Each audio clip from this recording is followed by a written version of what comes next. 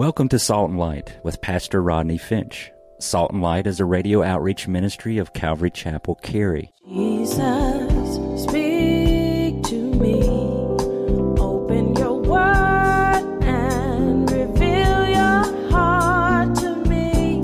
Salt and Light is a series of verse-by-verse studies through the Bible, focusing on its practical application to our everyday lives. Salt and Light is recorded live at Calvary Chapel, Cary in Apex, North Carolina. Stay tuned. At the end of the program, we will give you information on how to contact us, so be sure to have a pen and paper ready. Today, Pastor Rodney will be teaching from the book of Romans, chapter 11, so grab your Bibles and follow along. Now with today's teaching, here's Pastor Rodney. People have been waiting to get to Romans 11 because Romans 11 deals with Israel, the hot topic today. What is the future for the nation of Israel? If you've been with us on Sunday mornings, and I would encourage you, I usually have time to do a very good, thorough introduction before we get to the next chapter, especially when I am out of town for quite a while. I won't have time to do that today. I'm going to encourage you to go to the bookstore and pick up Romans chapter 9, chapter 10, and then we'll start chapter 11. That'll be available pretty soon. But if you have been with us, I do need to kind of give you the outline of the book as we have talked about it. And you got a pen? You got a pad? The book of Romans divides logically, I like to underscore logically, into three sections. You have chapters 1 through 8. If you've been with us, you already have this. We have chapters 1 through 8 that deal with the principles of salvation or doctrine. And then in chapters 12 through 16, it deals with the practicals in salvation, or we like to call that duty. The principles of salvation, the practicals in salvation in chapters 12 through 16. And listen, sandwiched between chapters 1 through 8 and chapters 12 through 16, you have chapters 9 through 11 that give to us God's plan for Israel. God's plan for Israel. Now, I've been giving you an outline of what we're going to work from over the last several gatherings, as we've been using it for the last couple of weeks, if you will. Chapter 9, if you're taking notes, deals with Israel's past election, which speaks of God's choosing. You can take that outline down, if you will. Israel's past election, which speaks of God's choosing. And then in chapter 10, it deals with Israel's present rejection as the gospel is going forth, and the opportunity to accept or reject it. And then in chapter 11, we'll get to today, it deals with Israel's future reception of what is God's plan in regard to Israel's, listen, future restoration and survival. Two really big questions, are you listening, that we find in chapter 11 that are asked and answered. Two big questions. Will the Jew survive the future? And why has Israel survived the past? Will Israel, the Jew, survive the future? And why has Israel survived the past? Now let me get you to kind of put your finger or a bookmark, if you will, in Genesis chapter 3. Go ahead, because we're going to flip there real quick a little bit later, prayerfully, hopefully, pray for me. Genesis chapter 3, put a little piece of paper, your bulletin or whatever, slide that there, because then I'm going to have you flip to it, all right? I love to hear the sound of pages turning. Sounds so pretty. Romans chapter 11 is where we are now.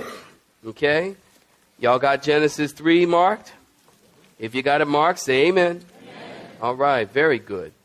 And in Romans chapter 11, Now, if you're looking at verse 1, say amen.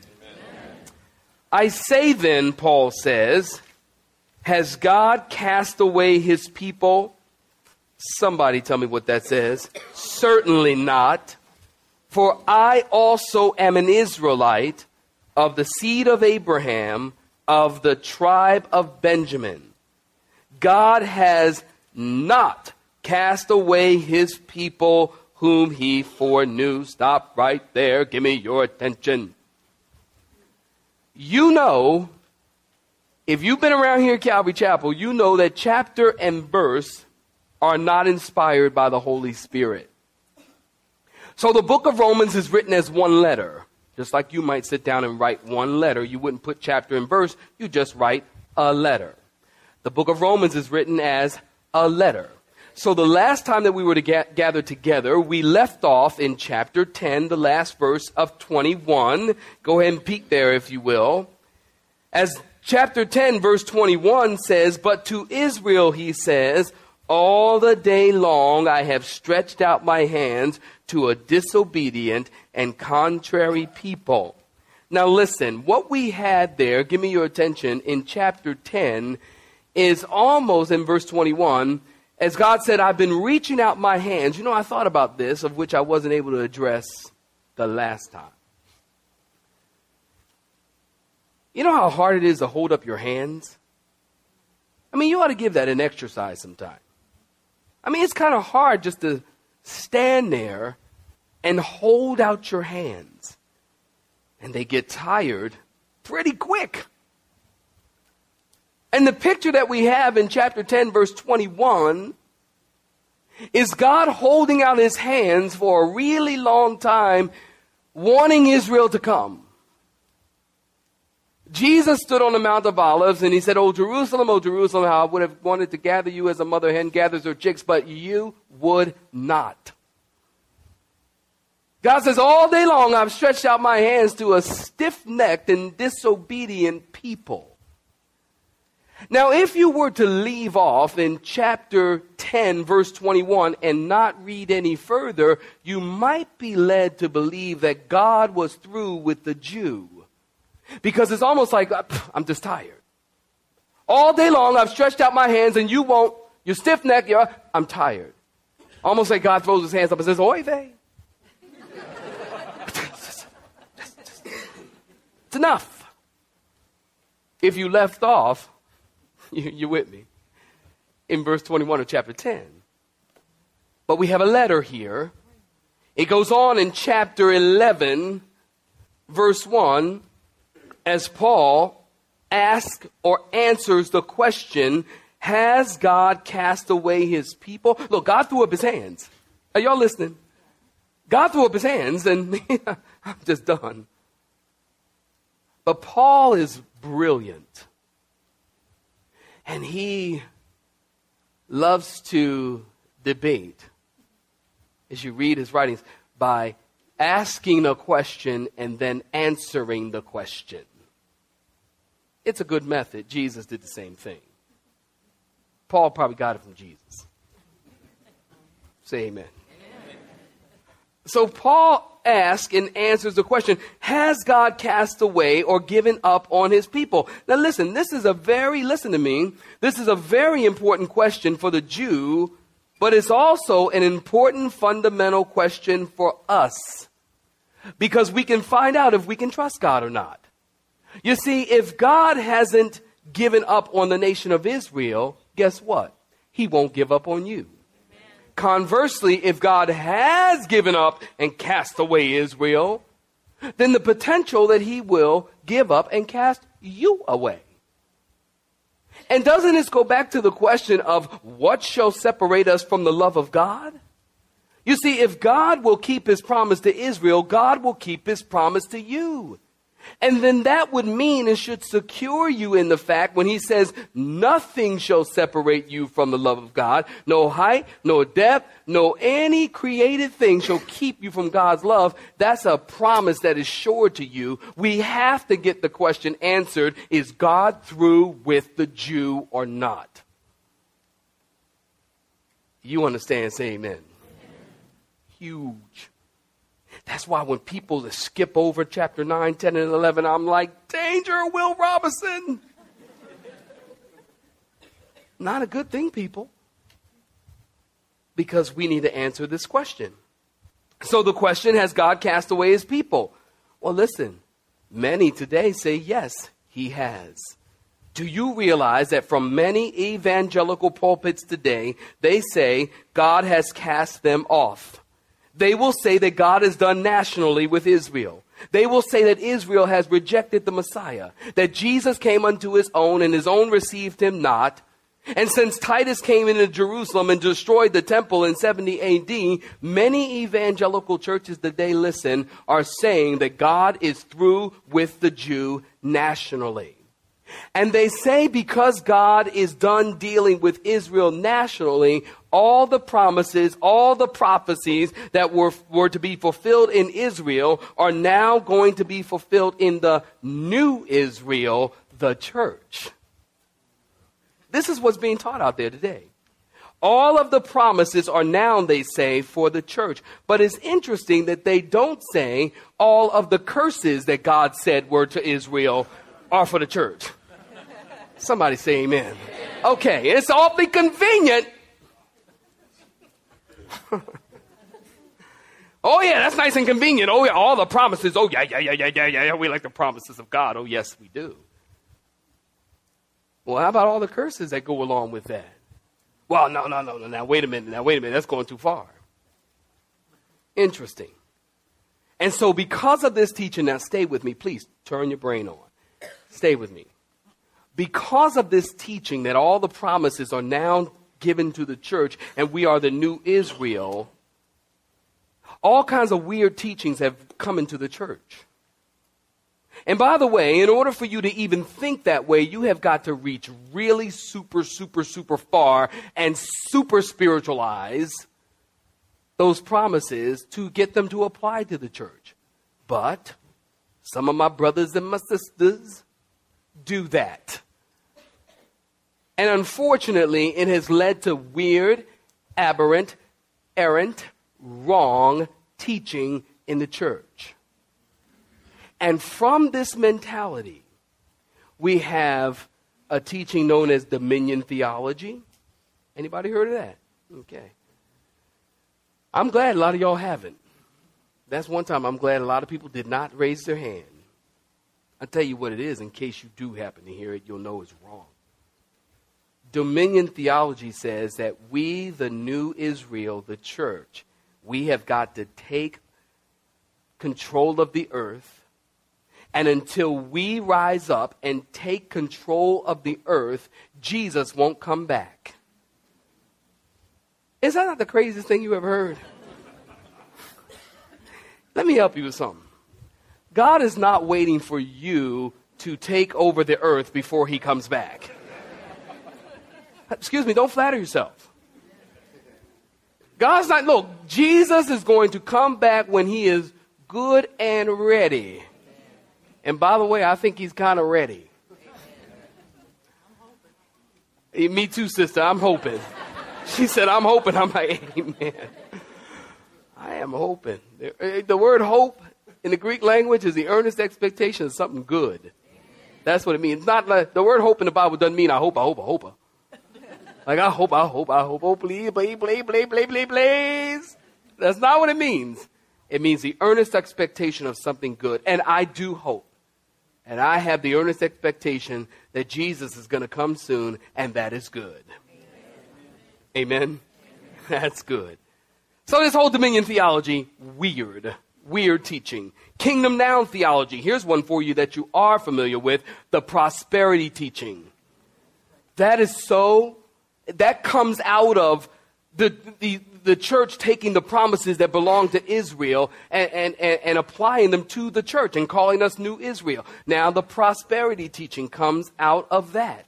At the root of the prosperity teaching is twisting the promises made to Israel in the Old Testament and applying them to the church. So, will Israel survive the future? Listen, God, it only takes a cursory look at history. God has preserved the Jewish people in amazing, astounding ways. You know, I was heard this story about Queen Victoria, who spoke to her prime minister about the Bible. And she said, "Show me one thing that proves the Bible is true," to her prime minister. And he said, "The Jew, madam, the Jew." If you want to know the Bible is true, all you got to do is look at the Jew. Yeah, boy! Ha, ha, ha, ha. Y'all ain't know I was a rapper, did you? I'm working on it. I got a career ahead of me. I don't care what y'all say. Y'all probably like, back away from the rapping. Back away from the rapping. I mean, think about this. Talking about the Jewish people, think about this. No group has been so blessed nationally as the Jew. And no group has been so blinded spiritually as the Jew. And no group has been so persecuted intensely as the Jew. The Jew, listen, is God's chosen, special, selected, called people. People are, why is a Jew selected and chosen? Well, listen, here's why. Number one, here's why. I'm going to give you two reasons why they're special and selected and chosen. Number one, because God has a right to choose whom his bride is. You have the right to choose, fellas, you get the right to choose your bride. If somebody told you you had to marry her, you'd be like, ah.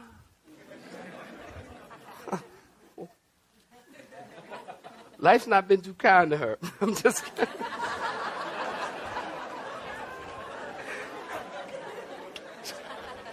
But you get to choose your bride. Well, listen, God gets to choose his. Number one, why is Israel God's chosen people? Well, here's another reason why. It's found in Deuteronomy chapter 6, verse 8, as it reads, as God said, "For you are a holy people to the Lord your God. The Lord your God has chosen you to be a people for himself, a special treasure above all the peoples on the face of the earth. The Lord did not set his love on you," get this, "nor chose you because you were more in number than any other people, for you were the least of all peoples, but because the Lord loves you, that's why he chose you, and because he would keep his oath which he swore to your fathers." Listen, God chose Israel to be his special people because he wanted to. And that's good enough for you. And it's good enough for me. God wanted to in his sovereign choice. Now let me just start my next few moments with this statement. Listen to me closely. The history and the preservation of the nation of Israel, as I mentioned, is amazing and it's astounding. And if you take the time to study history and objectively look at history and look at the Jew, it is impossible for you to see or not see the miracle working hand of God. I mean, even a hardened agnostic Jew, when you ask them, do they believe in God? They'll say, well, it does seem that God has protected the Jew. I mean, think about it. What other nation do you know that has survived after hundreds and hundreds of years of slavery and 2 total annihilations and destructions? What other nation do you know? Have you met an Assyrian in Apex lately? How about a Babylonian? Anybody met a Babylonian recently? Anywhere? No. What other nation do you know that has survived after 6 million of their people were destroyed in the Holocaust? What other nation have dispersed and regathered as a nation May 14th, 1948? The city of Jerusalem itself, I was reading, has survived 36 wars, 36 destructions. The city has been reduced to ashes 17 times and rebuilt 18 times and stands today. The nation of Israel, get this, is about 5 million people in it. And the 5 million member nation is surrounded by 100 million people who would love to have their dirt. I mean, think about it. Here's a little cameo picture as it relates to the survival and the preservation of the Jewish people. The Jew was uprooted by the Babylonians. You've been here on Wednesday nights, you know that. They were uprooted by the Babylonians and taken captive.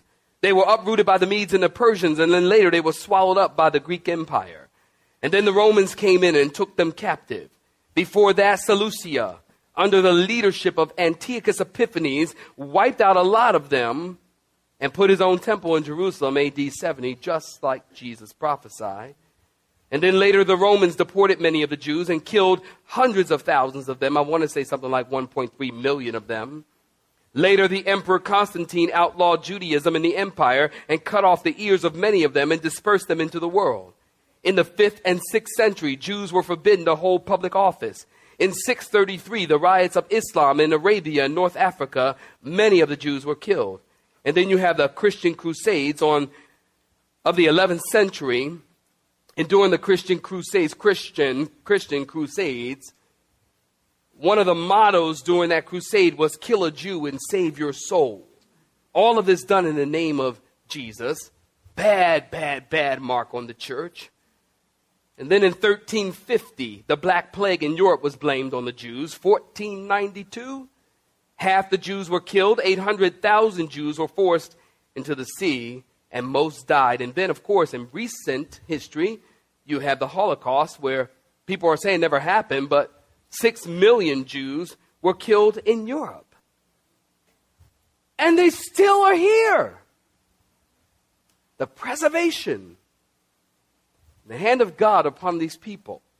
Now, why did all this happen? Why? Where did all this come from? Why has all this happened? Because listen, I believe all of this has happened, listen close, because Satan has desired to kill the messianic line from the beginning. Now, Genesis chapter 3, verse 15. Genesis 3:15. Flip there. Genesis 3:15. 15. 15. You're looking at it, say amen. Amen. And I will put enmity between you and the woman, and between your seed and her seed. And he, Bible students, Jesus, shall bruise your head. This is God talking to Satan. And you, Satan, shall bruise his heel. Listen, it's in this short little promise of prophecy that God says to Satan, I am going to crush you. And ever since this statement was made by God, Satan has sought to stop it. Satan and all the demons throughout history went on a crusade to destroy, watch this, the promised seed, the nation of Israel, through whom, are you listening, the Messiah would come and bruise his head. And as you search the scriptures, please listen. We can track it pretty easily. Several attempts were made to cut off the messianic line. What do you mean, Rodney? Well, here you go. The first attempt was with Cain and Abel, who was the righteous son that God was going to fulfill his promise through. And then the second attempt was to get the whole world so evil and corrupt that God would have to destroy the whole world, including the promised seed. I mean, think about it. No seed, no head crushed. And God did destroy the whole world except 8 people. And from the 8 people, God started over again, the flood. And then we have the third attempt. Are you listening? Esau tried to kill his brother Jacob because God promised through Jacob that he would fulfill his promise and his plan. And then the fourth attempt is Pharaoh wanted to kill every baby boy in Egypt who is Hebrew, trying to kill off all possibilities for the seed to come. And then we have later King Saul tried to pin the spear on the prophet as he tried to literally pin King David to the wall. Why? Because God was going to fulfill his promise through David. And then tucked away in the scriptures, listen, 2 Chronicles chapter 22, verse 10, it tells us, listen, of this woman named Athaliah, who was used by Satan. Verse 10 of 2 Chronicles 22 tells us that she arose, are you listening? And she destroyed all the royal heirs of the house of Judah. Athaliah sought to destroy all the heirs of the house of Judah. Why Judah? Why not Issachar? Why not Benjamin? Why not another tribe? Why Judah? Because, Bible students, you know, because the promise was that the seed would come through Judah, which is the what? The messianic line. And of course we have Haman and his gallows, who sought to wipe out the Jew, but God raised up Esther. And then you fast forward through the New Testament. You're still tracking with me. Satan seeks to kill the baby Jesus. And then he tried to kill him with the temptation in the wilderness as Satan told Jesus, jump off the mountain. And I believe that Satan wanted Jesus to jump off the mountain so Jesus would die and not go to the cross. Again, circumventing God's plan and God's purpose. And then he tried to kill him with every lash that came upon his back. And then Satan tried to kill Jesus when he filled Judas' heart to betray him.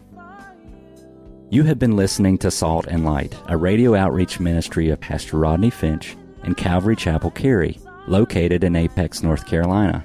Join Pastor Rodney Monday through Friday at this same time. For information regarding service times, you can contact us at 1-800-293-0923. That's 1-800-293-0923. You may listen to today's broadcast in its entirety by visiting the media library on our website at cccary.org.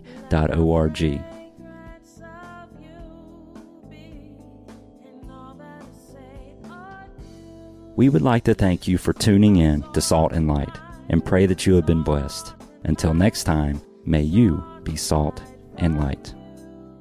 Let me be a salt.